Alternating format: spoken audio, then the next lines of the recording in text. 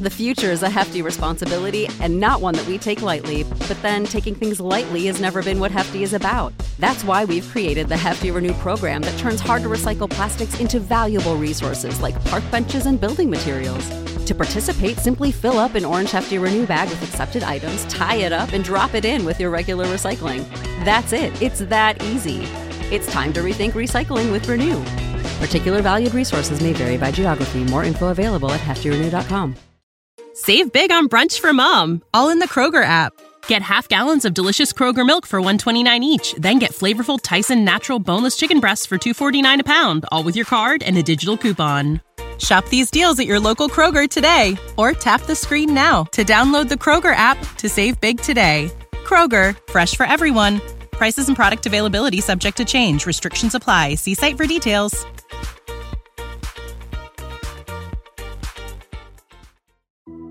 I'm Charlotte Alter, and this is Person of the Week, a new show from Time about the people who shape our world and the forces that shape them. As a senior correspondent for Time, I've talked to thousands of people, and if there's one thing I've learned, it's that to understand our world, you need to understand the people who influence it.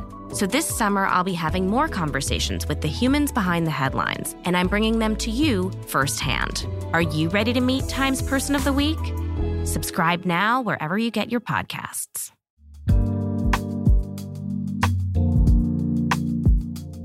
From Sugar 23, I'm Angela Ledgerwood, and this is Lit Up. Hi everyone, it's Angie here.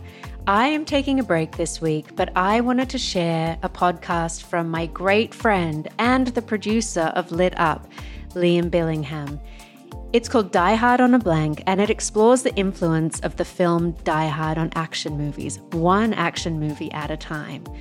Now, I wouldn't usually share a podcast like this about action movies. However, this episode, they are doing a deep dive into Cliffhanger, one of the movies that shaped my 90s childhood. I think I saw it way too young in the theater, and I can still see that opening scene where the glove slips. So this episode is awesome. It's with Jamelle Bouie, the New York Times opinion writer, who also has, a very clear and present connection to Cliffhanger. Do you like what I just did then? Thank you.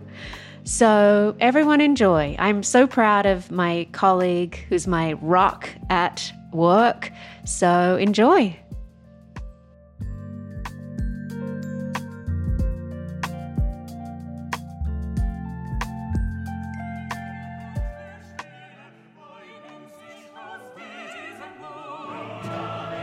Welcome to Die Hard on a Blank, the podcast where we explore the influence of Die Hard on action cinema, one action movie at a time. I'm Philip Gawthorne, and with me, as always, is Liam Billingham. Today's film is Cliffhanger. It's Die Hard on a Mountain. Phil, are you a climber? Are you a climbing type? Do you like to go out on the mountain? No. With your girlfriend, who clearly is an inexperienced climber? No, you know me. climber? I prefer to be in the helicopter rather than like. Yeah, you are the helicopter guy. I should have remembered. In that scenario, I'd rather be in the Huey. In the Huey. Well, we have a special guest in the Huey this week, and we're really, really excited to have him here. We have Jamelle Bouie. Hi, Jamelle. Hello. How are you? I'm doing all right. Have not seen this movie in a long time, and I like it. Yeah, the reviz was very, very exciting, and I can't wait to get into it. So, briefly, Jamelle Bouie is an opinion writer at the New York Times, but also hosts one of my favorite podcasts. I'm a loyal patron. I just say patron. What am I doing here? Of the show Unclear and Present Danger, which, Jamelle, am I getting it right? It's sort of about the politics of the 90s action movie and thriller. Yeah, it's like the politics of the 90s through the action movies and thrillers and political thrillers of the 90s, sort of.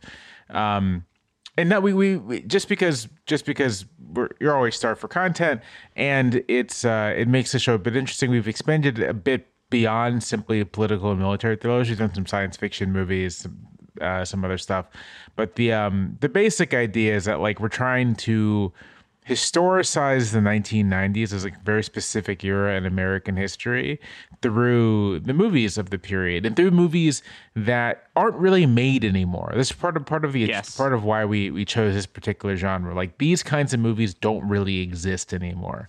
And their high point was very much the 90s. And so kind of it's trying to take that apart a bit. Yeah, and when we decided to launch this pod, I sort of discovered your pod, and I was like, oh, I feel like we have sibling pods here doing slightly different things. But, like, you know, one of the things that we love is every time we watch one of these movies, and I feel like a very old man saying this, but I'm like, they just don't make them like this anymore. Like, especially at the end of Cliffhanger, which is the film we're talking about today.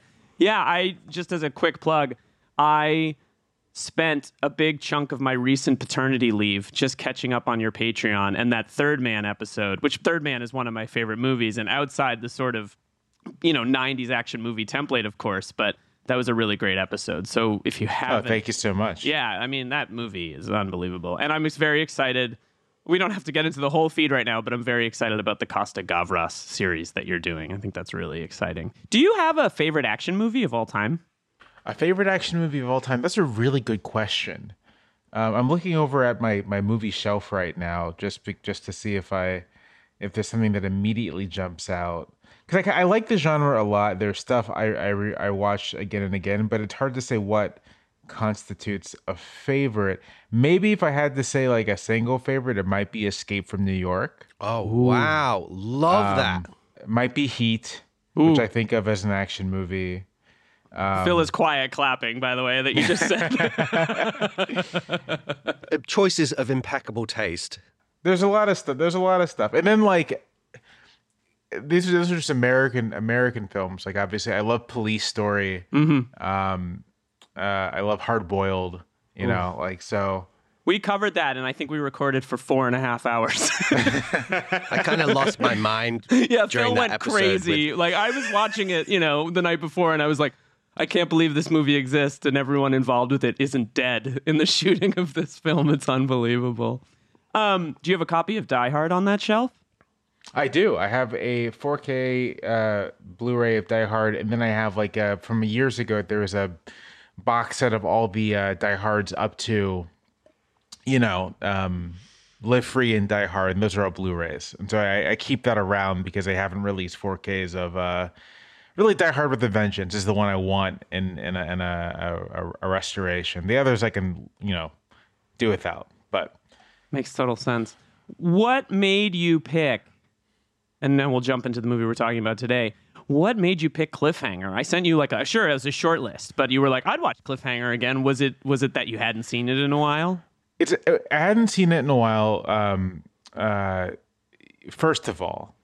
And second of all, I just have a very fond memory of the first time first time I saw it, and there's a scene towards the end where Stallone like picks up a guy and like impales him on a stalagmite or something, and I was like, that's pretty cool. That's badass. That's pretty cool. I like that. So I'll watch that again. I really appreciate that choice. Phil, you're a Stallone head? I think my voice just cracked. Let me say that again. You're a Stallone head, I would say. Yeah, this right? This is our first Stallone, so it's kind of an exciting moment. What is this, our 14th episode? We haven't done a Stallone yet. I love the guy. Kind of in a weird way, I love his missteps more than his like home runs in an odd way. Like I'm weirdly obsessed with Cobra. Like I slap Cobra on a Friday night in the background to like get me pumped, you know. For it's like utterly bizarre, completely like egomania, like run amok, but it's kind of awesome. It's kind of amazingly shot, and Stallone. I really do love Stallone. Going back obviously to the original Rocky. Particularly, probably my favorite Stallone movie is First Blood, which is very important to this show because it's sort of there would be no Die Hard without First Blood. This show is looking at Die Hard's influence across action cinema, but Die Hard was, of course, influenced by First Blood and was described as Rambo in a building. So I think he is kind of one of our last great movie stars, you know, and also kind of misunderstood guy as actually it's interesting how there's a disparity sometimes between the way that actors read on film and how they are in real life. And I think the misconception about Stallone is that he's, you know, a sort of a bit of a musclehead and not necessarily, you know, an intellectual, but actually nothing could be further from the truth. And he's, you know, lest we forget that he, of course, wrote Rocky, is kind of as a self-made guy, is a director, is a very, very thoughtful, intellectual, well-read, erudite, witty guy. But yet on film, he also is smart enough to know this is my brand. This is what my audience like. And I think as the years have gone by and he's experimented with these other things, and this film's interesting because it was actually, no pun intended, given his job in this, it was kind of him rescuing himself, rescuing his brand after 3 turkeys in a row, which were Rocky V, Oscar, Rocky V. I like Stop Rocky. Sorry, or My I like Mom Rocky Will V. Shoot. Oh, I like Stop or My Mom Will Shoot too. Stop or My Mom Will Shoot is very bad. I'm sorry. It is bad. It is. Of course, it's bad. But there's something still really enjoyable and stupid about it, right? Where are you guys on Stallone? Okay. So I don't disagree with you that Stallone is a much more interesting guy than I think he gets credit for. I do think that his instincts as like an actor aren't always great. And I do think his politics are very bad. But that doesn't always sort of find its way into his films necessarily. I like him when he's working much more in a mode of like trying to be a serious actor and not so much like Stallone, the action star. So there's a movie from like 80, 81. It's called like Nighthawks or something. Yeah. Which I like quite a bit. I think it's a very good movie, and I think Stallone gives a great performance. I think Stallone is great, sort of, you know, in the 90s in Copland, which I think is one of his great movie, his best singular ever best performance performances in my view. Yeah. And I kind of wish Stallone had done more of that throughout his career. This is why I like his performance in Creed so much, because it was just like a much more serious, like subtle performance. It was a performance. It wasn't just this cartoon character that I think unfortunately defines much of his legacy as an actor.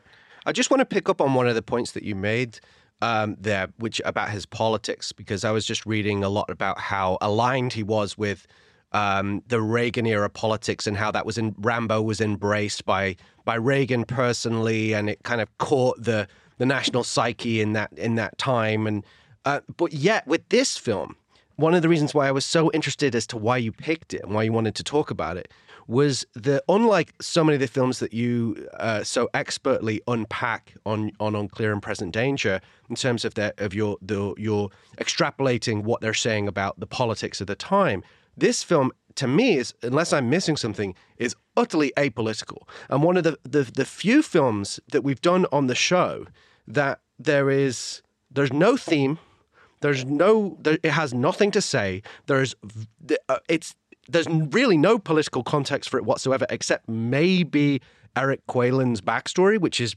sketched over, you know. So I was really interested, given that you're so interested in that political analysis. Why this movie? I mean, although I am very much interested in political analysis, sometimes I just enjoy a dumb movie. It's a great answer. And so this was in a funny way, precisely because this is not my podcast at all. I thought it'd be fun just to sort of tackle something that isn't so explicitly political. Although on Unclear and Present Danger, we do sometimes watch films that aren't especially political, but you can always glean some political content or context from the film. Cliffhanger is a little difficult in that regard, because it very much is a kind of a straightforward, I guess you'd call like environmental thriller. Oh yeah, it is kind of an environmental thriller. Yeah, I that actually was sort of the answer that I was hoping you would give, Jamel. Where you're like, sometimes I just want to watch a dumb movie, guys. Like, this rules. And by the way, I think this movie rules. And in the rewatch, I think it's crazily influential on action movies that are going to come after it, especially in some of its set pieces. But before we jump into that, Phil, do you want to give us our top line facts about Cliffhanger, including some stuff that I was very, very surprised by? Sure. So Cliffhanger just celebrated its 30th anniversary. Yeah, let me show you something that I have here. Oh. Let me see my camera. Ooh. Yeah, the 4K Steelbook that just came out that I bought. I bought specifically to watch for this. Oh for my this goodness! You get the gold star. I just watched it on Netflix. You get the gold star for that. I watched it on pay-per-view in the 90s when it came out. That was my I think we spent $20 to watch the pay-per-view on American television. It was a big deal. Yeah, we should say for our listeners, as long as they don't pull it by the time the episode comes out, it is currently streaming on Netflix. Or you could buy that a very fancy Steelbook. Phil's pre-ordering it or ordering it right now while we're recording. This movie's really in the zeitgeist. I mean, it just had like a commercial. There was a sequel that's been announced. There was a big commercial around the Super Bowl that was riffing on the Cliffhanger with Stallone appearing in it. So it premiered at the 93 Cannes Film Festival. I don't know how long its standing ovation was. What? That is the thing that surprised me. They premiered it at the Cannes Film Festival. Don't get me wrong, that's cool, but also very, very surprising to me that this didn't win the Palme d'Or. Bizarre. That's bullshit. What? Those idiots. They don't recognize great movie making. It received its US release a week later on May 28th, 1993, distributed by TriStar. This was approximately 6 months after our last film, Passenger 57, which was released on November 6, 1992. And we're now 5 years after the release of Die Hard, which was, of course, in the summer of 1988. It was directed by Renny Harlin, who also produced, along with Mario Kassar and Alan Marshall. It stars Sylvester Stallone, John Lithgow, Michael Rooker, and Janine Turner. The screenplay was written by Michael France and Stallone himself, from a story by France and a premise by American rock climber John Long. Quite an unusually diffuse. There's reasons for that. But on an estimated budget of $70 million, it grossed $255 million. It was a really big hit, and it was a hit that Stallone desperately needed at that point in his career. It was really kind of a course correct for him after this somewhat ill-advised foray into broad comedy with Oscar and Stop or My Mom Will Shoot. Can I say real quickly, I love reading the box office totals for movies in this period. Because, I mean, these days, to get those kind of numbers, you kind of have to have like a IP, like superhero IP property. And that's going to get you, unless you have some unusually big hit, like, I don't know, like some kids thing that like kids are obsessed with or whatever, it's going to be an IP. Here we have a movie called Cliffhanger that is kind of like, what if a guy was on a cliff? Like, that's the movie. What if Die Hard? But that's how it was pitched. Right. What if a guy was on it? What if Sly Stallone were on a cliff? Then what? And people lost their minds. Like, got to see this. Got to opening night. Got to go check this out. And I love that the box office totals for the hits of this period tell a story of how you could kind of have a hit without anything behind the film other than you have a star and like a somewhat novel premise. And that's it. That's all you need. And even then, as you say, it's not particularly high concept, right? It's just, hey, Stallone's back doing action. It's on a cliff. It's like almost, 70 million. It's almost like you can picture the junior executive at TriStar. They're like, so we just paid you $1 million. Like, what do you have? And he like looks around the room and he sees a picture of Sylvester Stallone, and then he looks somewhere else and sees a mountain, and he goes, Sylvester Stallone on a mountain, and they're like, sold. Here's $55 million. Get Renny Harlin. Like that. Well, it's interesting because it was actually kind of we won't get too bogged down in production history, but Renny Harlin and Stallone were supposed to do this other film called Gale Force that was like Die Hard in a Hurricane, which later sort of became in Hard a weird Rain. way like Hurricane Heist. Oh, okay, right. I would suggest. I have never heard of Hurricane Heist. Sorry, say again. I said I've never heard of Hurricane Heist. Oh, it's actually, I kind of like it. He's looking it up, guys. He's ordering the Steelbook right now. I like it. We'll get to it. I mean, the title alone has me sold. Yeah. Is that on the pod, Phil? Are we covering that one? I do have it on the list. It's very much a Die Hard scenario. Oh my but God. Basically, that film collapsed, and Rennie Harlan had already been paid, I think like $3 million from the production company, and it was one of those things where it's like, we need a project now, and so it almost happened out of the ashes of another a project that collapsed. So yeah, interesting background, but yeah, it isn't particularly high concept. It is kind of like Stallone on a cliff. Let's go. And it is a great example of the Die Hard on a blank premise, which, Phil, for those who are listening, maybe they've joined because they're Jamel fans. Can you explain what Die Hard on a blank means for those uninitiated? Of course. In our obsessive podcast. Of course. So, Die Hard on a blank is cultural or industry shorthand for any movie that utilizes this particular storytelling paradigm, which is broadly bad guys take over a blank, plane, bus, hot air balloon, whatever it might be, and it's up to usually one guy or group of folks to fight back. In this instance, it's essentially Die Hard on a mountain. But it also, if we move on to our section called Die Hard DNA, excuse me, hang on, get a little more specific. Die Hard DNA. I have to do the Jurassic Park reference. It feels important to do that on the show. So tell us about how does this movie, what Die Hard DNA does it contain? Well, obviously, the overall concept isn't so much, with a lot of these films we've talked about, like Under Siege or Passenger 57, or Toy Soldiers, it's terrorists taking over a contained physical space. This one's slightly different, being that it's in the wilderness, but it's still nonetheless a sort of prison of sorts. It's almost more like the agoraphobic scenario rather than the claustrophobic scenario we've had in other situations. More specifically, the correlation with Die Hard is the heist, right? This is a group of ruthless bad guys pull off this audacious heist. Innocent people are caught in the middle of it, and it's up to one guy to save the day, which in this instance is Sylvester Stallone.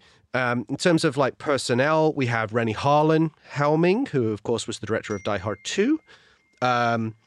Production designer John Vallone was also the production designer of Die Hard 2. Numerous other Joel Silver pictures, including Predator and Commando. Same editor as Die Hard, Frank J. Urosti. Producer Mario Kassar produced the Rambo movies. We mentioned why that's relevant earlier. The original First Blood, of course, inspired Die Hard to an extent. And the cinematographer, Alex Thompson, would go on to shoot Executive Decision, which features some very similar aerial sequences, including a mid-air transfer. So definitely plenty of this film is chock full of Die Hard DNA. Die Hard DNA. Oh, my God. That's a ridiculous joke. Executive Decision is great. I can't wait till we cover that one on the show. I feel like it comes up every episode. It does. That's a fun movie. A fun movie also because, who is it? Seagal gets knocked off the board very early. Absolutely. Have you done that one yet, Jamel? No, we're moving. We haven't yet. We're moving in chronological order, and so we're currently in 1995. I don't think Executive Decision comes out till 97. I think it's 97. Yeah, I think that's true. That's a pretty regular rewatch for me, and I also am excited, completely as a tangent, for you guys to get to The Peacemaker, which is also a 97 movie that I also love, like really unabashedly love The Peacemaker. 97 is a good year for this movie because I think this kind of movie, because I think also The Siege comes out in 97, maybe that's 98. Enemy of the State is around this time. All the ones that people really think of are like hitting about now. Well, and to your point earlier about how like there was a time when you could make what if Die Hard but on a mountain. There was also a period of time like in the late 90s when on one Friday night you could go see Enemy of the State, and the following Friday you could go see The Executive Decision. It was like we didn't know how good we had it in that period of time. Yeah, absolutely. It's amazing how many people involved with the previous Die Hard movies or Die Hard 2 came back for this, and you could just feel that like one thing that I think we've entered with this period, especially having covered Passenger 57 last week, is we're getting to the point when like these movies are coming at a clip, like a very, very regular clip, and it's a little bit of like a golden age for, I mean, I know it's felt that way but it's like the fact that we had Passenger 57, then we're going to move on to this, then we have Last Action Hero, the fact that these movies were all coming at this crazy clip, like we're entering this great moment in terms of these kinds of movies, these kinds of action movies. Speaking of which, Phil, can we talk about the anatomy of an action movie, the 1, 2, 3, 4, 5, 6, sometimes 7 tenets. We live in a Twilight world. And there are no friends at dusk. Tenets of the action movie that we like to cover on the show. And they are the premise, the ticking clock, the hero, the villain, the action, the humor, and the lady. Yeah. So we'll start with let's start with the premise. We touched on it before. Unusually, this film actually has a credit exclusively for the premise from the American rock climber and author John Long. This film, it just had one of those tortured story and script, multiple revisions, multiple writers. Ended up being a kind of negotiation, and there was like a lawsuit, and he ended up getting this credit. But I think it's a great premise, which is thus. After an attempted mid-air heist of a treasury plane results in a violent plane crash, experienced mountain climbers Walker and Tucker are taken hostage by the ruthless thieves who coerce them into helping them find the missing cases of money. But this also connects to the ticking clock and the kind of paradox, which I think is kind of genius, which is as soon as they find that money, they know they will be killed, as they will have served their purpose. So that is such an interesting wrinkle, right? That, do you know what I mean? Like that essentially means that our two heroes have to work together to run interference, and disrupt the plan whilst still being coerced into finding this money, but they can't actually achieve that goal because that will result in their death. Quite interesting. Yeah, it's funny you say that. It made me think a little bit about some of the, this is a beautiful movie to look at when it's not, clearly a set. No offense to the movie. And sometimes when there's a little bit of, there's a shot of Janine Turner towards the end of this movie that she stands up and looks around. You're like, woof, early green screen. Hello, nice to see you. But there's something almost like a Western in the scope of this movie where it's like, yeah, it's existentially like, if these guys do it, they're going to die. When they do it, they're going to die. And I appreciate that it sort of has this kind of this is a brutal movie. This is kind of a brutal, it's silly, but it's also relentless. Yeah, where would you rank this amongst other Die Hard on a Blank kind of movies, Juma, in terms of its premise and conceit? In terms of its premise and conceit, I'd say it's one of the more interesting ones, precisely because it is the confined area is still sort of like an open space, right? Sort of it being the wilderness, even though they are climbing mountains in quite an isolated place, the expansiveness of it just makes it a little more visually interesting. Kind of like you can tell the writers, filmmakers have to think a little more creatively about how are you going to create obstacles for the characters, because you can't rely on a small enclosure to do that work for you. One of my favorite Die Hard on a Blank movies is Under Siege. Mm-hmm. And I like Under Siege despite the fact that it is in a lot of ways like a straightforward rehash of Die Hard. And it's more or less rehashed because it takes place in this very confined space. And so you're kind of doing a lot of the same stuff you did in that original film and in its sequel. It's not for nothing, right, that the third Die Hard movie opens up in an attempt to kind of make things a little more interesting, to kind of add a different dimension, to add a dimension of time to all of this, not just am I going to get caught in this confined space, but what there is a clock I have to beat, and I think that's a natural expansion of the concept a bit, and I think it really works here a lot. It's true, because this is one of we talked about how, we often talk about these things where we assess the premise, how does this function as an arena for mayhem? What are the stakes? What are the threats? How in Nakatomi Plaza, that you could fall off the building. There's elevator shafts that you could fall down. It's somewhat claustrophobic. There's a terrorist that could come out from any corridor at any moment. In this instance, it's the elements itself. This is what's cool about it is it's so beautiful, and as you said, it's so cinematic and expansive and gorgeous to look at the same time, absolutely terrifying place. You could freeze to death, you could fall off the mountain, you could cut yourself on these jagged rocks. It's a very, very frightening and yet beautiful place, which is one of the reasons why this is just it's almost like, why did no one do this? As with so many great ideas, why did nobody do this before? Because, the opening shots really are magnificent. I would have loved to have, I didn't see this at the cinema. I didn't see it on the big screen, unfortunately, when it came out, but it must have been like pretty sensational. Those vistas are spectacular. It kind of like blows my mind also that unlike this film has an opening scene that is so different from every other movie of this genre. Like I wrote in my notes, my like ridiculous notes that I take when I watch the movie, you know, about a year ago, I put this movie on. I think it was on Netflix or maybe it was Hulu. I don't know. And I almost skipped the first scene because the first scene is like so brutal and I think kind of brilliantly executed that and so extreme that were it not for the violence that comes up later in the movie, you're like, why is this in like a summer thriller that came out, as you said, in May of 1992? And I think what's really impressive about the setting and all these elements is that like you could just fall and die here. Like it really takes advantage of that. There's the great moment towards the end when Janine Turner, this is when she walks in front of green screen, by the way. Janine Turner hears the helicopter.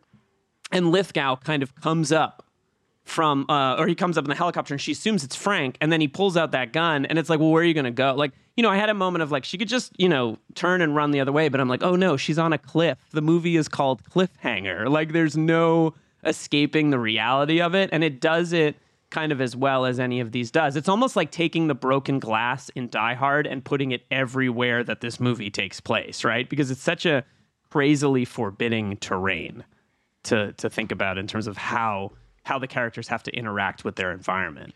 It's a great point.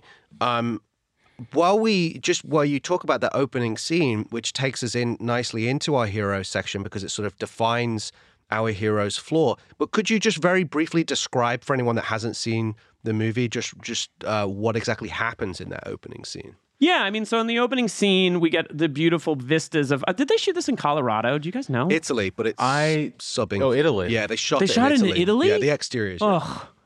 Hey, what if that studio exec was like, also, we have to shoot it in Italy? And they were like, you're right. So, yeah, in the opening scene, we're treated to a helicopter taking off. We don't even see it take off, but it's flying through the mountains, and we come to learn that it's there to rescue... I don't know his first name, but Tucker, played by Michael Rooker, who has climbed the mountain with his very inexperienced girlfriend, and they're on a peak, and he has injured himself.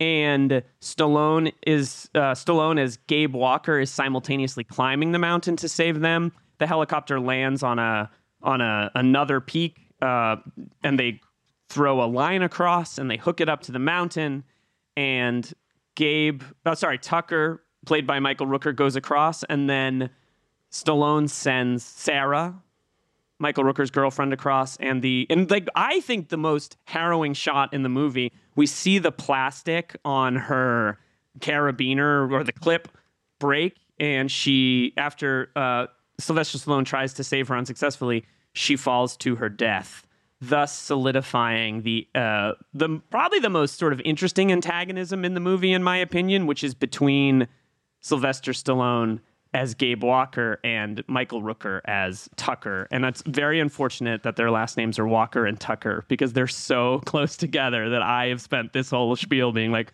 which one am I talking about right now? But it's really harrowing, and it's like a haunted hero character, like in our previous film, Wesley Snipes in Passenger 57. Do you guys feel like it's just a little too much, or do you think it works really well?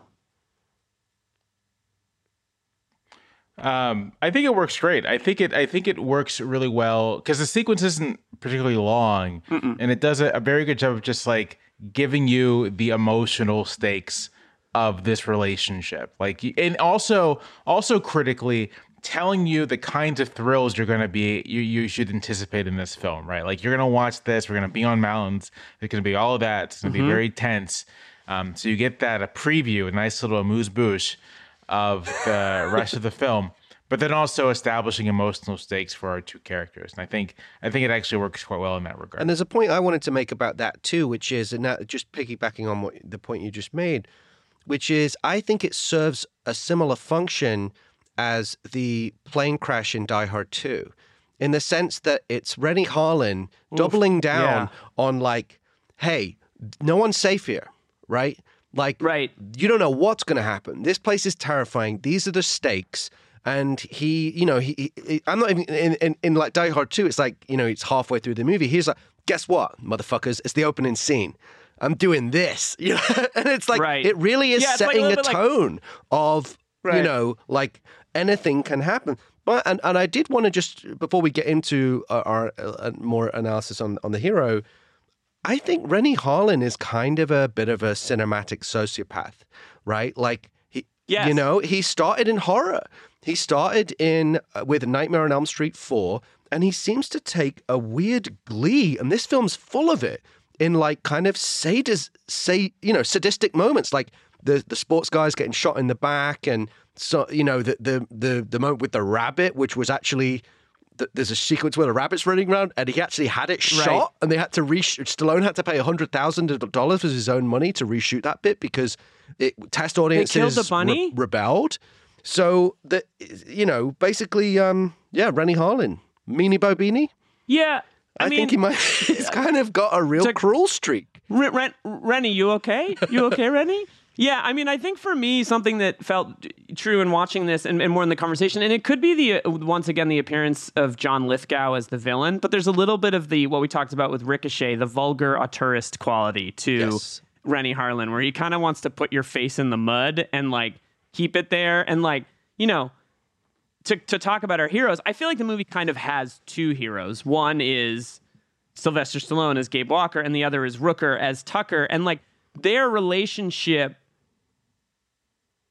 This trauma that opens the movie that pushes them apart as best friends, I would say, and also ruins his relationship with Janine Turner. They're both kind of like, from my point of view, equally important. Like he loves his bro as much as he loves his girlfriend in the movie, but I feel like it's very clear at the end of the movie that Sylvester Stallone and Janine Turner have kind of worked out their differences. But I'm not sure that Michael Rooker and Sylvester Stallone are going to be best friends. Like, it's funny how quickly she falls and how quickly it cuts to him looking at him like, you son of a bitch, you dropped my girlfriend. It's like, it's not his fault. She's on the mountain, my dude. Like, you brought her up here. So I feel like, yeah, he's a really, really dark and sadistic filmmaker, but he's aided by the fact that I think both of these guys are pretty good in this movie. Rooker in particular is just like batting, like he's 150%. Every word he says is like, and this is that Rooker phase with like JFK and all these other movies where he's just like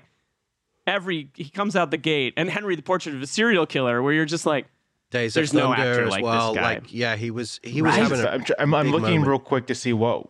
So yeah, 90 Days of Thunder, JFK, 91, Cliffhanger, Tombstone, also 93. Oh, right. Yeah, I love Michael Rooker. I think it's unfortunate, and this is why I think he does quite well cast in a film like JFK, or he's in Mississippi Burning. Mm-hmm. It's unfortunate that Michael Rooker looks and sounds like a Klansman.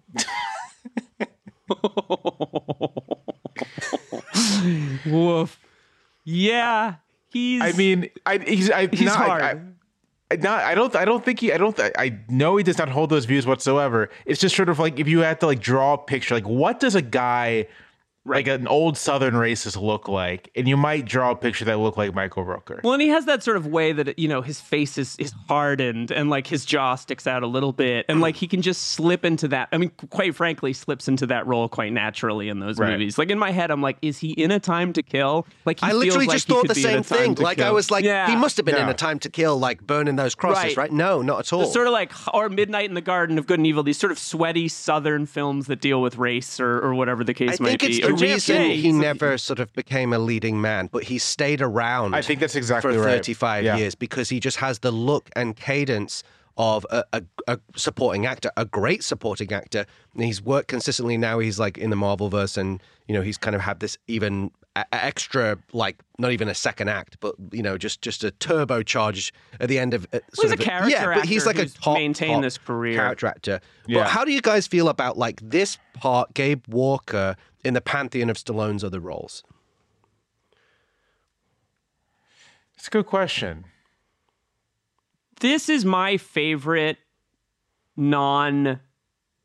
I grew up watching the Rambo movies. I didn't grow up as much with the Rocky movies, though I like them. And in some ways, this is my favorite Sylvester Stallone movie, just because it was the one that was on in my house all the time. We taped it off pay-per-view. Like, I watched it all the time. Kind of feels like we taped it off pay-per-view. I'm a million. But, like, it just feels really, I like rewatching it. And actually, I'm a fan of, I've heard people poke fun at it, but I think he's pretty good in that scene with Janine Turner where he shows up after 9 months and he's like, talks about how things fell apart on the ledge. Like, the writing is a little like, but they both pull it off pretty well, I think. And I think it's an illustration that, like, when Stallone goes subtle, sort of to your point, Jamel, about Copland and some of these other things, he's a pretty good actor as long as he's not kind of doing the, like, thing that he does in some of the later Rocky movies. Yeah, I think that's right. I think this is for being an action thriller, this is a fairly subtle performance, and it stands out. I just watched him in Demolition Man and Judge Dredd. So those are the two most recent Sly Stallone performances I have in my head. What a double header! Yeah, one of those movies is pretty decent. Judge Dredd, right? No, I know. yeah, Judge Dredd. That's the classic. But having those two performances in my head, in comparison, this is like quite subtle and quite like emotionally interesting. Like, precisely because of this relationship between him and Rooker's character and their anger towards each other, but then also the necessity of them working together, and also, as we've discussed, this knowledge that sort of like these guys are going to kill them once they've accomplished what they have to accomplish. And so all of that, I think Stallone plays all of that pretty well, while also doing the physical stuff pretty well. So, yeah. I think it's a good character too. And I think Stallone now, after these missteps, kind of realizes I think Stallone, like a lot of movie stars, when they try something different and it doesn't work, they kind of go back to the well of what has worked. And this character, I think Stallone excels playing these sort of wounded, kind of down on their luck, quite introverted and almost shy characters. Really, really well. That's what Rocky is. That's what Rambo, at least at the beginning, was. Where his acting is more front and center, especially in the early scenes in First Blood. First Blood, he's incredible. He's so good in First Blood. That's a real actor doing real work. Everyone in that movie is exceptional. It's a stunning movie. I think that's a really strong movie. Yeah. Not to do like a whole digression on First Blood, but it's wild how that movie is just so unlike its sequels in every possible way. Like, First Blood is a fairly sedate Vietnam War kind of psychological piece. And yeah, Stallone's great in it, but it's just like, it's so striking to me how even the immediate sequel is just like a complete tonal 180 from the first film. Yeah, it's almost, and politically, it's gone, whereas it feels like First Blood was a sensitive critique. By the time, it was Rambo First Blood Part 2, it was like, nah, fuck all that. There's also there's this really interesting strain in action movies of so many of the leads openly referencing and talking about their time in Vietnam, right? Like, my favorite action movie is still Lethal Weapon. And like, that first Lethal Weapon movie is kind of about these guys. I mean, it's about these guys who the villains met in Vietnam and are now smuggling drugs, right? So it's like, I appreciate that some of these movies had like a resonance with real world events, and Lethal Weapon kept that trend going, whereas Rocky sort of did, Rambo sort of did, but like from a very, very strange sort of decisions are made in these movies to use real world events, like the third one in particular with the stuff in Afghanistan. Like, it's kind of wild how it abandoned what felt sort of thoughtful and, in a sense, progressive with that first Rambo movie.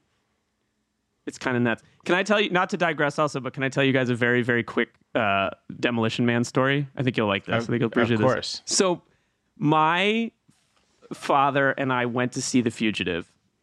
We were on vacation. I think we were in Cape Cod, and it was like a Thursday morning screening, or Friday morning, maybe the day of it. It was quite packed. It was quite a packed movie. And we're sitting in the movie theater, and the trailer for Demolition Man comes on, and like, in 95? Is that when that 94, 95, when that movie came on? I don't think anyone had quite seen it. And the trailer is just preposterous. Wesley Snipes and the blonde hair and like all this crazy stuff. And like, you know, it's like this insane trailer, and it ends and it goes black and the movie theater is silent. No one reacts. And my dad very loudly goes, "That looks like a good movie." And the entire movie theater just like lost their minds because no one knew what to do with that movie. And when it came out, no one knew what to do with it. And now it's kind of like, Jamel, to your point, kind of a little bit of a bizarre satirical classic.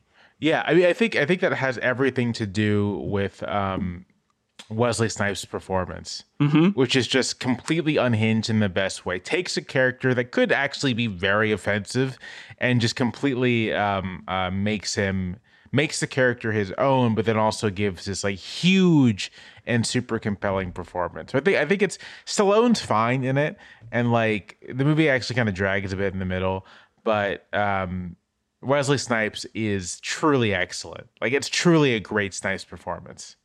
How do we think it stacks up against John Lithgow as the villain Eric Quaylen in this film? I love Lithgow so much. He's so good, man. I love Lithgow.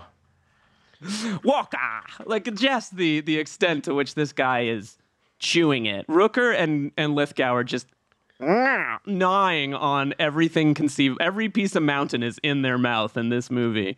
Phil, you said it's Gruber-esque. Do you want to talk a little more about that? You know, we know very little about him, but I wrote down the one sort of bit of backstory that we had, which is when the like FBI guys are bringing the Treasury agents up to speed, and they're like, "Oh, this is the guy we think might be pulling this off," and he's described as, quote, "a former member of military intelligence who found out it's more profitable going to the other side. Industrial espionage, hijacking diamonds from South Africa, theft and disposal of millions in negotiable bearer bonds." Bearer bonds. They're back. They're always there. Bearer bonds. Oh my goodness. Yeah. So and clearly, and I have another quote which we'll talk about later. About how directly I think he was going for the Rickman vibe. But I do have my lukewarm take is Lithgow actually bad in this? Because that accent is not an English accent. I have to... This is a personal cultural critique. It is. Like, are you offended that it's like, why do all the bad guys have to be vaguely blandly British in Passenger 57 and in this movie? No, look, it's not a good English accent, but he's such a great actor that you can quickly get past it, right? It kind of does it. You're like, oh, he's trying an English accent, and I stress the word trying. But he's so entertaining, and like he's just such a great actor that it doesn't even matter that his accent is fucked in this movie. Can I say something that might anger you? And I'm curious, Jamel, if you had the same experience as a younger person watching this movie, but I was pretty sure John Lithgow was English when I was 11 years old. Like, to be totally honest, I was like, that's an English person. You hadn't met any English like, people, presumably. Maybe, well, I don't know. It's hard to say. But I don't know. Is he bad? I think he's appropriately ridiculous in this movie. And most of the villains in this movie are ridiculous. Yeah, I'm not sure. Just because when Lithgow is in this mode, I'm not really going for him for like fidelity, you know? It's just his insane energy is what I want to see, and I think he brought that here. He is absolutely incredible in the final sequence when he's on the helicopter and just like throwing one-liners like, "We used to have the money, now we have each other," and you're like, yeah. Also, it's like it's now constitutional law that every action film has to end with one of the characters going, "It's just you and me now. It's just you and me now, Jack." That has to happen, like, and it happens, and we're like, yes, ticked it off the list. What are your guys' general... I know we have our award we give, or we have our category that we talk about, and I feel like bringing it up right now. Phil, do you want to cue us off with our favorite question about the villains in this movie? Who's your favorite terrorist? Who's your favorite terrorist? The thing was, I didn't lean on it too heavily today, but if you have thoughts, because it trod a little on some of our categories later, but if you have a favorite terrorist, throw him in the mix. I find go ahead, please. No, you go ahead. I find every villain in this movie so goddamn obnoxious, with the exception that of Lithgow, that I'm like, I don't like any of these people. I sort of like Travers because I think that guy is a good but like, why are you shouting every line, my dude? You can just say things sometimes. And also, we talked about this with Toy Soldiers. I hate when like the terrorist has a machine gun and like their hostages are moving forward and they're like, move faster, and they hit them. It's like, what are we doing here? It's a mountain. We're walking as fast as we can. So I'm pretty like turned off by most of the terrorists, though I will note this, along with Passenger 57 and the future, and I think recently covered on Clear and Present Danger, Die Hard of the Vengeance, another movie where the villain has like a lady sidekick who he may or may not be romantically involved with. Yeah. Like he like at one point when he kills her, that's a great moment, but like they're kind of maybe together. I sort of appreciate that, like that is part of this movie and a trend that we're seeing. Jamel, what are your thoughts? Do you have a favorite terrorist or thoughts on these terrorists? Yeah, I like Rex Linn as Travers. I like Rex Linn whenever he shows up. In part just because he's like a huge dude. It's always fun to be like, that guy is giant. What else is Rex Linn in? So he's in many things. He's in Sniper, which came out also this year. He is in Wyatt Earp, Clear and Present Danger, The Long Kiss Goodnight, The I love that movie. Rush Hour, Ghost of Mars. Who is he in Clear and Present Danger? I'm trying to remember. He's just a detective. Oh, okay. Oh, that's right. I love that movie. Just as a side note, I think that movie's great. I also love. There's a little shout I want to do about Rex Linn, which because usually he's like he's almost so ubiquitous that you almost think he actually is a cop in real life because he just reads that way. But he did this really interesting and weird movie that I think is on one of the streamers right now. I forget which one, called Night Game, where he plays a serial killer with a hook for a hand, whose gimmick is that he was a failed baseball pitcher. And so he times his murders to pitching for the Houston Astros. And Roy Scheider is the detective on the case. And it's basically a very un-Rex Linn kind of performance where he gets a little bit more to do something a bit different. And I'm glad you guys are giving him some love because I think he's fucking terrific in this movie. He's so good in it, especially that monologue when he kind of loses it and he just stops giving a fuck. I think he's great in it. So he would be my pick if we were choosing who's your favorite terrorist. I am looking this film up now, and I cannot believe that it exists. Like, that is kind of mind-blowing to me that movie exists at all in the world. Like, that's it was kind like of a HBO movie, but it's kind of fun. And you know who's in it? Is our man Dwayne T. Robinson. Paul Gleason plays, guess what? A jerk cop. Nah, that guy never. No, for sure. Shall we move on to the action? Let's talk about the action. So what are our action sequences in the movie? Well, we've got obviously the opening prologue that you talked about, the midair heist. There's the avalanche, using the bad guy as a human snowboard. Really enjoyed that. Very Living Daylights. They go like a long way with that guy as a human snowboard. It's kind of wild. There's that explosion with the bridge, the finale with the falling helicopter. It's interesting how this movie is kind of like a series of excellent set pieces. And the action in this but is on point. Like, versus when we talked about Passenger 57, right? We were like, we kind of like this movie. There's flaws with it, where Snipes is amazing. But the action itself, we were struggling to really think of any memorable set pieces. This has got like 5 or 6. The action's awesome. Yeah, weirdly, I totally agree. The finale with the falling helicopter, I said earlier in this conversation, I think it's really influential. The midair plane heist that opens this movie, did either of you guys absolutely think about The Dark Knight Rises rewatching this? Oh, I didn't, but yeah, it's The Dark Knight Rises was obviously of much grander scale, but this is itself quite impressive, and I can easily imagine directors watching this and being like, I think I can do that.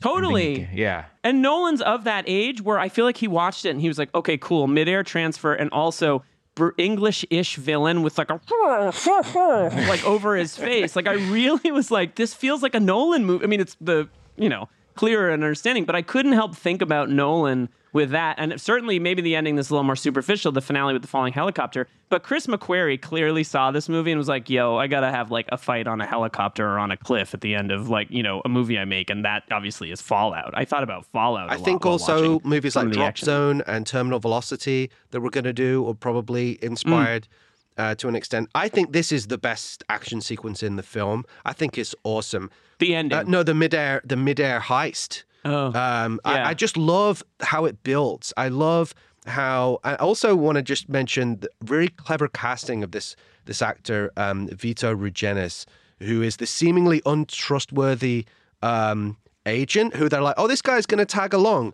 and and Rex Linn seems really like amiable and down to earth, and you're like, oh, well, Rex Linn is trustworthy, right? This guy seems a bit shady, but it kind of like missteps you, and then of course, yeah, you know, is he investigating Rex Linn? Is that yes. what's going on? He knows that there's he like thinks something money is amiss. changing hands, but because of the casting. Because he has played untrustworthy characters before, and Rex Linn kind of seems like more of a solid dude in the way that they play it. It throws, at least for me, because I hadn't seen it in a while, it actually did work on me. It kind of threw me off the scent because he generally plays sort of slippery characters. And also shout out to Bruce McGill. Bruce McGill. Who's on that flight. Yeah. Bruce McGill. Speaking of, not Heat, but every time I think of Bruce McGill, I think of The Insider and how incredible he is in that movie. I just rewatched that. In that, the courtroom scene where he screams in the tobacco executive's face is exquisite. Yeah, We've quoted it that's before. my I've favorite done my bad Mississippi accent. That might be my scene. favorite Michael Mann movie, to be honest. I love that movie. I think it is unbelievably good. I'm not sure if it's my favorite Michael Mann. That's like a really good question. My favorite might be Collateral. I think Collateral is my answer there. But I will say that I think The Insider might be his best looking movie, like kind of low key his best looking movie. It is an exquisitely shot film. Yeah. It's fun in a way because it has all the Michael Mann tropes, but they're done they're a little more subtle. It's like, I don't know. I think it's an interesting movie I think it's an interesting Michael Mann movie for how simultaneously not Michael Mann-y it is, but also how very Michael Mann-y it is.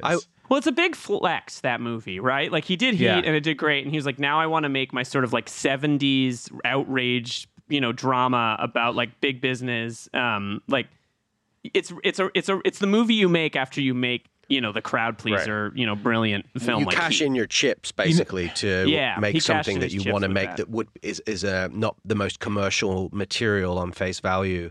I wondered if you guys would consider Collateral. Is that Die Hard in a Taxi? Yeah, that's a good question. That might be a future. That sound was awful. That I don't know. No, I'm I think we should do it just because it's awesome. And let's unpack it. I mean, it's a great movie. It has one of Tom Cruise's best performances. Jamel, will you come back for Collateral? Sure, yeah. Yes, that would be awesome. Oh, my God. Also, just really quick on The Insider, Dante Spinotti shot that movie. And, of course, because every movie that guy shot just looks absolutely incredible. The other thought I had just in the type of movie The Insider is, it is, obviously The Insider came up before this, but it's like Inside Man, like Spike's, which is a movie that is like not, it is both free of a lot of the most obvious Spike isms, but also is a very quintessentially Spike Lee movie. And it's very much a flex. It's Spike Lee doing, you think that I do these sorts of like, social criticisms, race pictures. I'm just going to do a straightforward, very 70s inspired New York thriller. And it's going to blow everything out of the water. It's like a Sidney Lumet movie, kind of. It is. It's very much. It's very much like a Dog Day. I would compare it. I mean, my immediate comparison point for it is, this is not a Sidney Lumet movie, but the Taking of Pelham 1, 2, 3. I think they're very much sort of like. Yeah, it's the milieu of New York as well, like a cross section of New York City, right? But in a heightened crime scenario. I would suggest Inside Man is also has Die Hard echoes. Because Taking a Pelham 1, 2, 3 was also kind of inspired Die Hard. So it all comes back, baby. I'm also just picking up on what you guys are saying, in that like Spike still manages to say all the things that Spike likes to say in that movie, which is just like, I remember seeing it in theater and being like, holy crap. Also, like, Denzel just oozing, like, you know, we didn't get enough. I mean, we certainly got enough Denzel as action figure, but like, we certainly didn't get enough Denzel as like, you know, kind of cop or like private detective, like, you know, the kind of early Denzel movies that I wish he had the opportunity to make more of. He's just oozing charisma, cool Loki charisma in that movie, and Willem Dafoe. It's a really, really great movie across the board.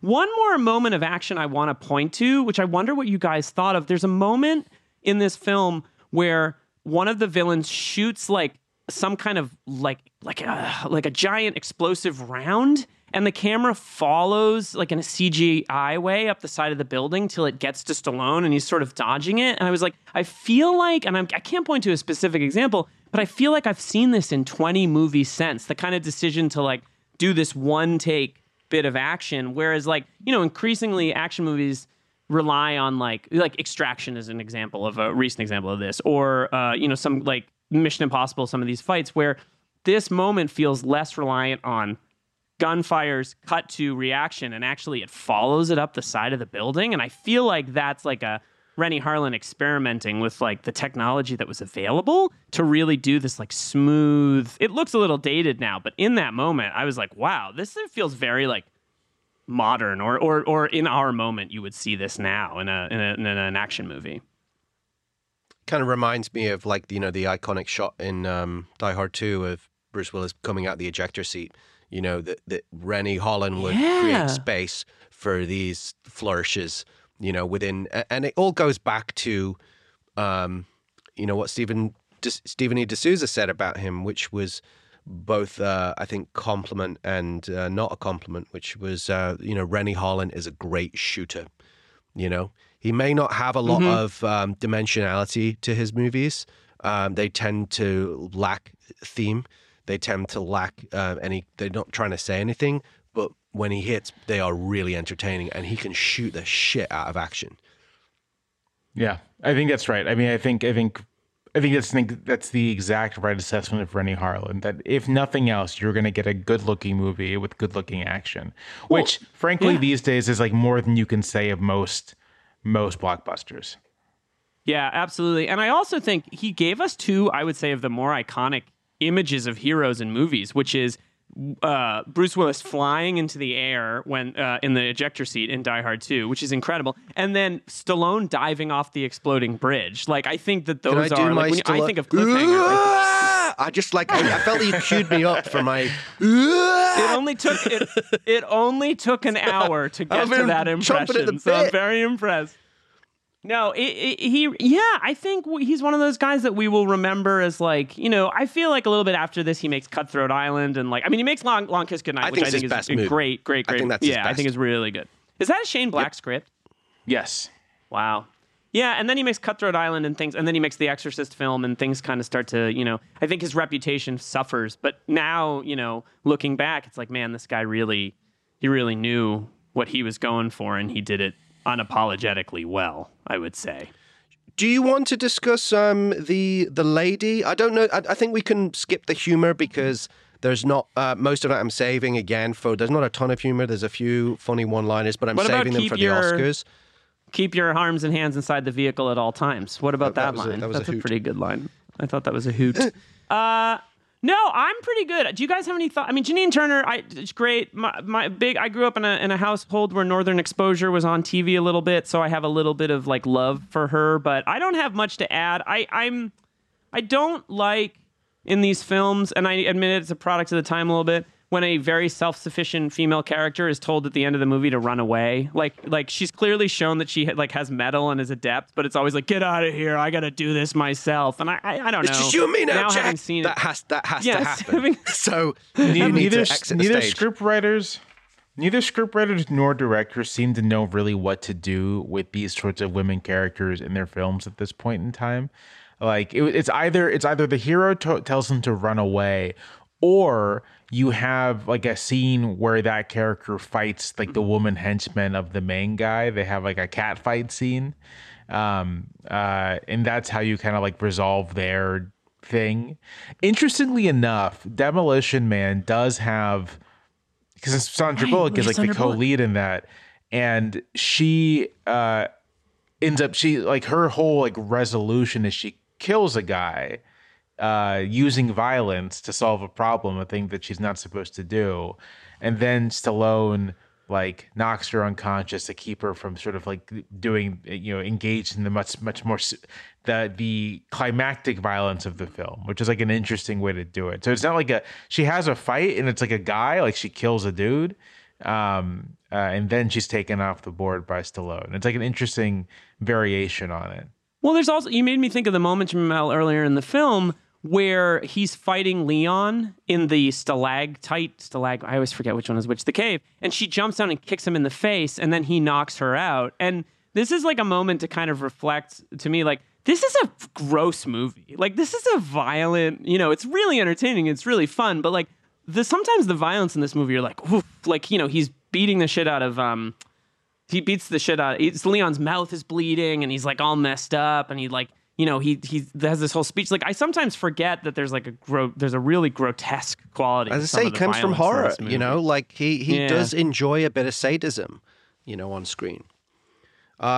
Shall we move on? Shall we put on our tuxedos and move on, get in our limo and head over to the Die Hard Oscars? Did you bring a tux? Do you have one at home that you're ready to put on for our Oscar section? Of course, yes. Jamel actually has been wearing his the whole time. It's like a real commitment. You guys can't see him, but he showed up in a tuxedo.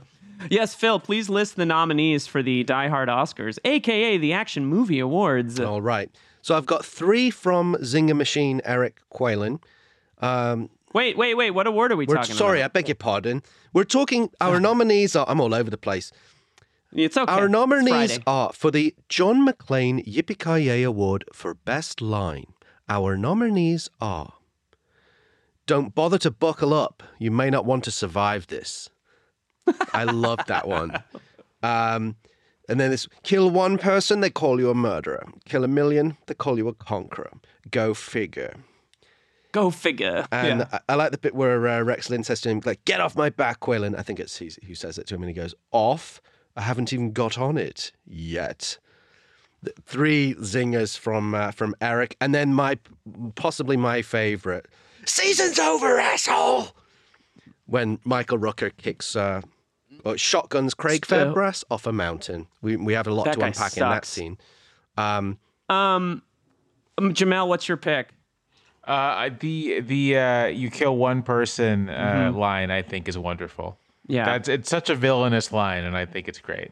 Yeah, I like the pseudo philosophy of the villains that get injected into these movies. Every so often they say something. There's something like that in Passenger 57 with Bruce Payne's character about like that later in the film when they have the confrontation scene between the villain and the hero, which doesn't really exist in this movie in quite the same way. But yeah, that's good. But "Season's over, asshole" is like a quintessential stupid, amazing action movie line. The Conqueror line also reminds me of Gruber mentioned, when he's surveying Nakatomi Plaza and he says something like, was it Alexander wept because there were no more worlds to conquer, right? So there, again, it feels like it's kind of cribbing a little bit from that, but I agree, it's a great line.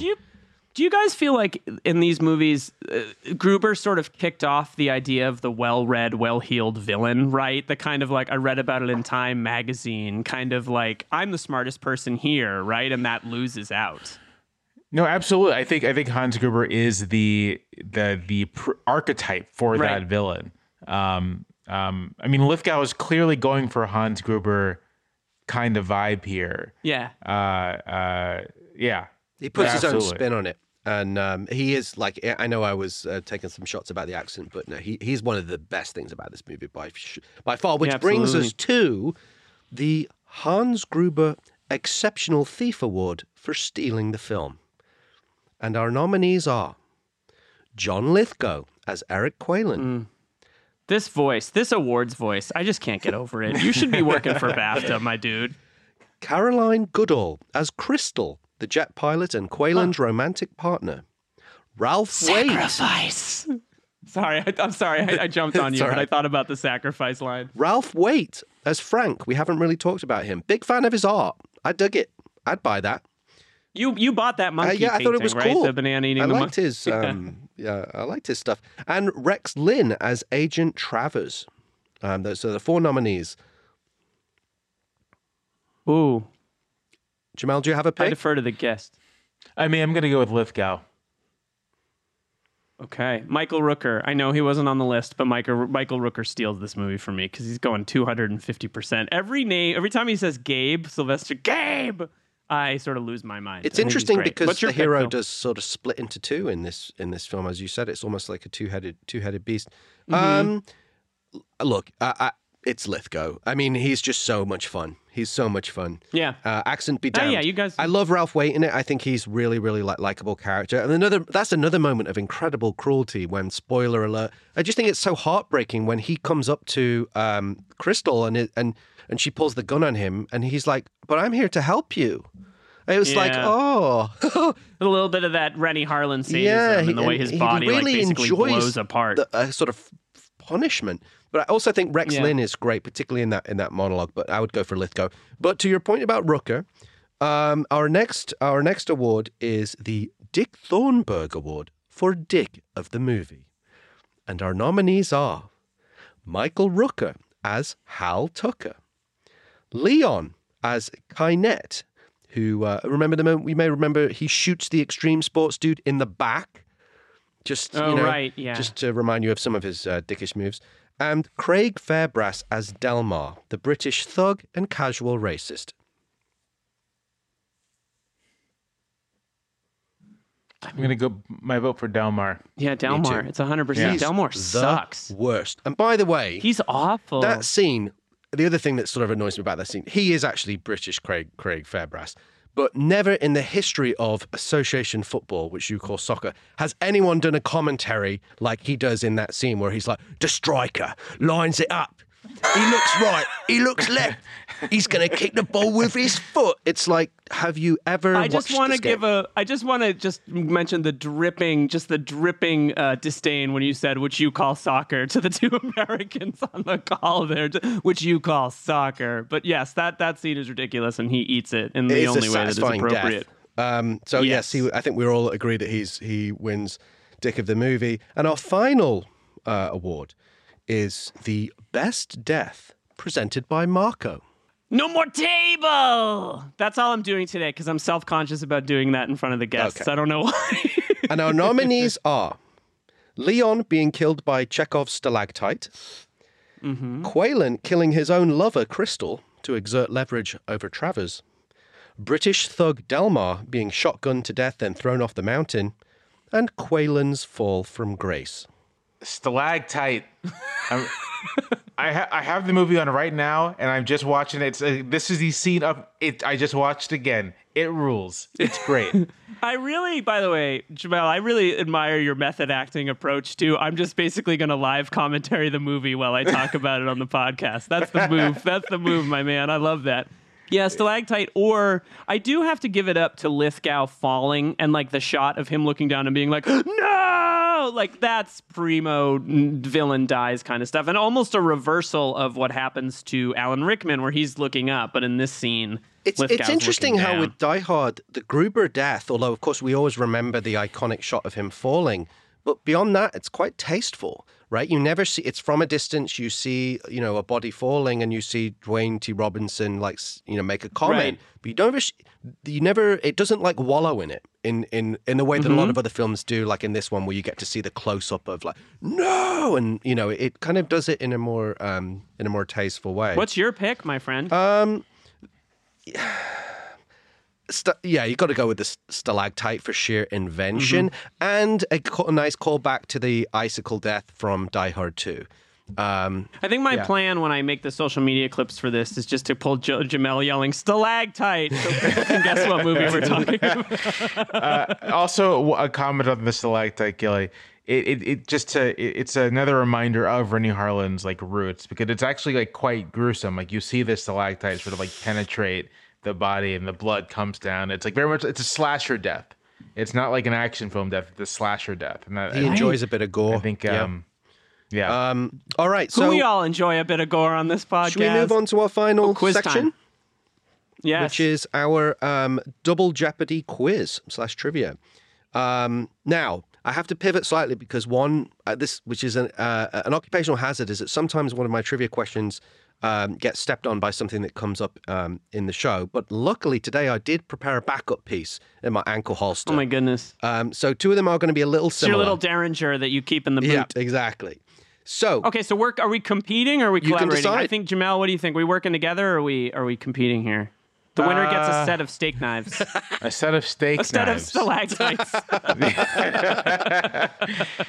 Let's work together. Oh, I love this. This is great. excellent. Okay, All great. right. All right. Question. I will send you half the stalactites then. Okay. Okay, All right, thank guys. you. Here we go.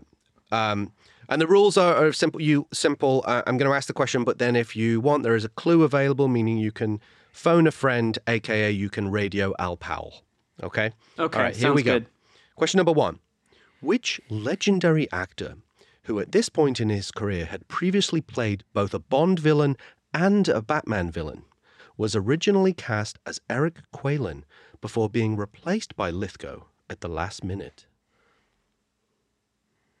A Bond villain and a Batman villain? Christopher Walken. Is the correct answer. Wow. He plays Max Schreck in Batman Returns. Oh, that's right. So, Damn. Wait, just real quick. Do you know what true love is? I can't do it. I'm trying to do sacrifice. Like I'm trying to do it. It's too I was hard. wondering can't if you do it. wanted to try a Walken impression, but they're really hard. Give me a line. Give me one line. Give me one line. What about the from movie, that Conqueror is. line? Oh, that's too long. I can't do it. No, that's too stressful. Never mind. Oh, that's so interesting. But listen to Wow, this. that'd You know, be I a very mentioned different earlier movie. about Lithgow and the Rickman thing. So I found this quote which explains this from an interview that he did with GQ, where Lithgow said this. He said, "I think I had been cast as the sort of second villain. My role was supposed to be played by Christopher Walken, but he bailed and they sort of moved me up the night before. I remember sitting around with Rennie Harlin trying to decide what nationality Eric Quaylen was. Was he an American Secret Service man? Maybe a South African? Or how about an Englishman? It was literally that. And I said, I don't think I can master South African overnight. I think we should make him something other than American. Let's just go the Alan Rickman route." And the rest is Direct quote. history. All right. Now, my All right, second good, one. Good get. I would not have gotten that.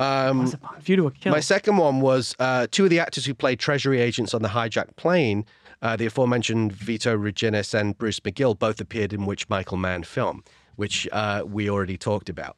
I'm going to ask Insider, a different right? question, which is my the backup. keep. It was the keep. Yeah. They were both in the keep. So I'm going for my backup, and then we'll go for the final question. So my second question is, which iconic British musician and sometime actor was Rennie Harlin's first choice to play the role of Quaylen? Sting. Good guess. No. Incorrect. Okay. All right. I see where you're going though. Johnny Rotten. No, I don't wanna know. phone who do you wanna call Al? Yeah, call All Al. right. He previously appeared in Tony Scott's film debut, The Hunger. Oh, David Bowie. Yep, David Bowie was who Rennie Harlin wanted first. And That's a real sliding doors moment for David Bowie's career. Wow. I would watch Kinda that. wild. That would be amazing. It didn't occur to me to guess David Bowie because it's just David Bowie seems too classy. He really kind of does seem But it's too interesting classy, if you but boy, think can you about imagine? Bowie and Christopher Walken both have a similar sort of like physicality, and they're both Sacrifice. very thin, wiry. Okay, Walken does Bowie. Go. I just did it. Oh, wow. Walken does Bowie. Brian Ferry of Roxy Music was also briefly considered for the role, so it gets weirder and weirder. Huh. I love Brian Ferry, Me by too. the way. This is a thing few people know about me. I actually fucking love Brian Ferry. You heard it here first on the Avalon, podcast. Boys and Girls. Love that guy. Me too. I'm Yeah, all it's good about Roxy stuff. Music and Brian Ferry. All right, final You guys should question. start a Roxy Music pod. I'll subscribe. Yacht Rock. I would talk about that for a long time. All right, let's go. Last question is convoluted corner. Corner. Okay. Final question. As we all know, Rennie Harlin directed Die Hard 2 in 1990. But Harlin would also go on to direct an action thriller for WWE Studios with a premise that was decidedly similar to Die Hard with a Vengeance. What was the name of this 2009 action film? Is this a John Cena movie? Is it The Patriot? No. No, it's not that. Is that in the ballpark? It's 12 rounds. Is correct. Wow, Jamel, you should have just chosen to compete with me here. I don't know what you're a good man. That's absolutely right. To have just pulled it was the 12 weight rounds here.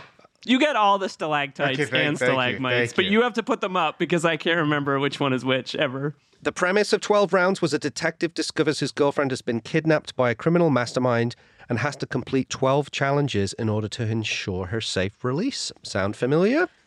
It's not a good movie, but it's totally a great, you just need something on while you're doing something else movie. When you're writing, do you just have movies on in the background? It depends on what I'm writing. If I'm like really working on a column that like record that I have music on or something. But if I'm like working on something, if I'm like researching something that doesn't require a ton of my attention, basically if I don't have to like really think, I can throw a movie on in the background. Usually a documentary, actually, just because like I don't feel I have to like look at the screen as much. I can kind of just like listen. Smoother rhythms, kind of a little bit too. I would imagine. Yeah. Like it'd be hard to watch Cliffhanger and like right. be like researching whatever happens to be going on. Wow. Final thoughts on Cliffhanger, guys? Thumbs up. Yeah, thumbs up. This is such a fun movie. It is a really fun movie. I think we haven't done a ranking of the first 12 or 13 movies we've talked about, but like this is a top, at least of what we've talked about so far, top 3, top 4 Die Hard on a blank kind of movie. Like it just works really, really well. Ones. And yeah, it really is. I would hand that over. But the last thing I wanted to say about it was I consider it the Shake Shack of action movies, as in it's like elevated fast food. No nutritional value, no themes, no substance, nothing to say, but really tasty and delicious and satisfying. You heard it. Do you think we can get Shake Shack to pay for the podcast with that line? That's what I was hoping for, sir. Sponsored SpawnCon for Shake Shack. That would be great. Or maybe we can get that studio exec that got this movie greenlight. Jamel, thanks so much for joining us on the show. This was so fun. My pleasure. My pleasure. Will Thank you for inviting back? Me. Yes, of course. If you guys do Collateral, I'm back immediately. I think it's on the list, It is. right? Yep, absolutely. It is on the list. Fantastic. Anything you want to plug? Tell us about like what's going on. You can read my column in the New York Times if that's your thing. And then my podcast is Unclear and Present Danger, which you can find wherever podcasts are found. We also have a Patreon that's just the Unclear and Present Danger Patreon. And the difference between the main feed and the Patreon is the Patreon, we're kind of just doing 20th century, Cold War films, and not in any particular chronological order, just kind of what seems interesting to us. So I think, as maybe mentioned, we're doing some of the films of Costa-Gavras, who's this French-Greek director of political thrillers, and then we're going to do kind of after that a double feature of the Battle of Algiers and The Day of the Jackal. Oh my God. Fantastic. Battle of Algiers is just such a master. It's such a masterpiece. One of the greatest movies ever made. We studied that on our film course. That was when I did my film degree. That was one of the films on the list. I think the CIA used it used it as a tool. They had them study it to talk about like counterinsurgencies. I may be making that up, but I've heard that it's for similitude. The Black Panthers would screen it to study insurgency. Oh, so it goes both ways. I mean, yeah, what a masterpiece. Well, listen, I can't recommend Unclear and Present Danger, both the regular show and the Patreon enough. I'm really not enough people talk about Costa-Gavras, and now his son is like a pretty accomplished. Yeah, filmmaker. Athena. Yeah. I was very well regarded last year. Yeah. Yeah. That I don't know. Have you guys seen Athena? No, I have not yet. I have not yet seen it. I kind of went through this like French language action movie binge recently, so I think I'm gonna actually finally get to it. It has a 13-minute opening shot that is unlike anything I've ever seen before in a movie. It is unbelievable. Phil, I'd be curious to see what you think of it too. I just want to say as well, before we wrap up, that I'm also genuinely a really big fan of Unclear and Present Danger. I think it's great. I wouldn't say that unless I really felt it like the Die Hard with a Vengeance one. I really enjoyed your analysis of the New York politics of the era. And I think it's such a cool way to kind of keyhole in to the political zeitgeist of the time through action movies. It does something very sort of different to what we do here, but it's adjacent, and it's a fantastic podcast. And we're really, really stoked that you joined us today. Thank you so much. I really appreciate that. Thanks, Jamel. Thank you, Jamel Bowie. That was great to have him on the show. And really, please, if you have not, check out. We've said it again and again, but Unclear and Present. There's a lot of movie podcasts, and a lot of them are really great. And there's a lot of them, but I think that really what distinguishes that is, and I hope this one is, the clarity of purpose. They're not trying to give the definitive account or review of a movie. They're just talking about it in a context. Jamel and his co-host, John Gans, they're talking about it in a context that they really can speak to. Jamel being just this very smart writer for the New York Times, and John Gans is writing a book about the politics of the 1990s right now. And it's similarly to having an expert screenwriter like Phil on the podcast who can really talk about Die Hard, and me who can say stupid things and talk about how good things go boom. So there we go. No, it's don't really, do yourself down, Liam. Don't come on, be nice. Listen. Phil, I'd like to do something that we've never done on the show before. Will you bear with me? Certainly. That's not a great lead up to what I'm about to talk about here. I want to read a review. Where's this going? Phil, will you podcast marry me? I wanted to read a quick review that we got, and I just think is really great. And I've been meaning to do this for a while. Okay. We've gotten a couple of good reviews on the old Apple Podcasts app, and that seems to be the place to review podcasts. But I'd like to read this from Tony Wagner. 5 stars. Thank you. A must listen for action fans. Phil and Liam know their stuff, and they're great. Excuse me, let me start again. Phil and Liam know their stuff, and they're great at reaching beyond the more obvious influences to something deeper about both the movies they cover and the cultural currents that made them. Can't wait for the ep on Executive Decision. Wow, it comes up every week, Executive Decision. Everybody loves Executive Decision. What a lovely review. Yeah. Thank you, Tony. Thank you, Tony. And I'll read the bad reviews, too. Here's one from Phil Gawthorne. Let's get rid of that Liam guy. No, I'm kidding. But it's the really British nice. guy's good, but the British guy's good. Are we sure he's really British, though? That accent. I think he's faking it, yeah. He's faking it. When he says, who's your favourite terrorist? Who's your favourite terrorist? The striker. Lines up the shot. He looks at it. He gets his right foot. He puts it in front of his left. That is really, it's like he came out of a Dickens novel and got to the mountain or whatever the case might be. So if you want to hear your review read on the show, please review the podcast. Please rate the podcast. The most important, there's 2 things you can do that are really important. More important than social media, more important than Twitter. You can reach out to us. I'm at Liam G. Billingham on Twitter. The podcast is Die Hard OAB on Twitter. And Phil, on Twitter, you are? Just at Philip Gawthorne. The best way to reach out to us. Shoot us an email. If you have questions, if you would like to offer your thoughts on a recent episode, if you want us to talk about something, we're really open. The email address is diehardoab@gmail.com. diehardoab@gmail.com. Send us a question. If you have ideas for trivia questions, I won't read them. Send them. Phil can put them on there.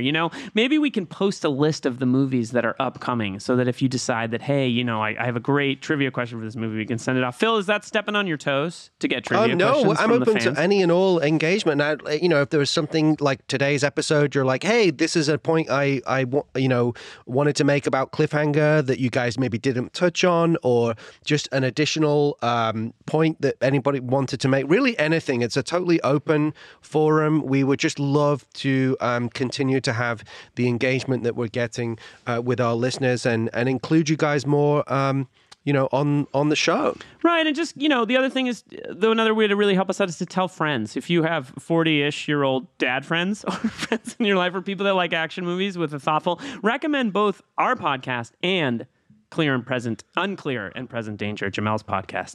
Next time on the show, the hilarious, bizarre, strange, and next-level meta action film, The Last Action Hero. It's going to be an interesting one, guys. It really is going to be Liam and I have different views of this movie, and we're going to unpack all that. There's a lot to unpack with this film. Arnold Schwarzenegger plays Hamlet. It is the perfect fusion of our interests combined into one potpourri. One sort of I'm very excited to talk about it. We'll save it. Yeah, sorry, we'll save it. Join us next time for sure. See you next time. We'll be back next time with some new FBI guys, I guess. Die Hard on a Blank is a podcast created and hosted by Philip Gawthorne. Liam Billingham co-hosts and produces the show. Mike Mayer and Michael Sugar are the executive producers. Find us on Twitter and Instagram at DieHardOAB. Rate, review, follow the show wherever you get your podcasts. Most importantly, tell your movie podcast-loving friends about Die Hard on a Blank. Special thanks to Suki Chu. See you next time on Die Hard on a Blank.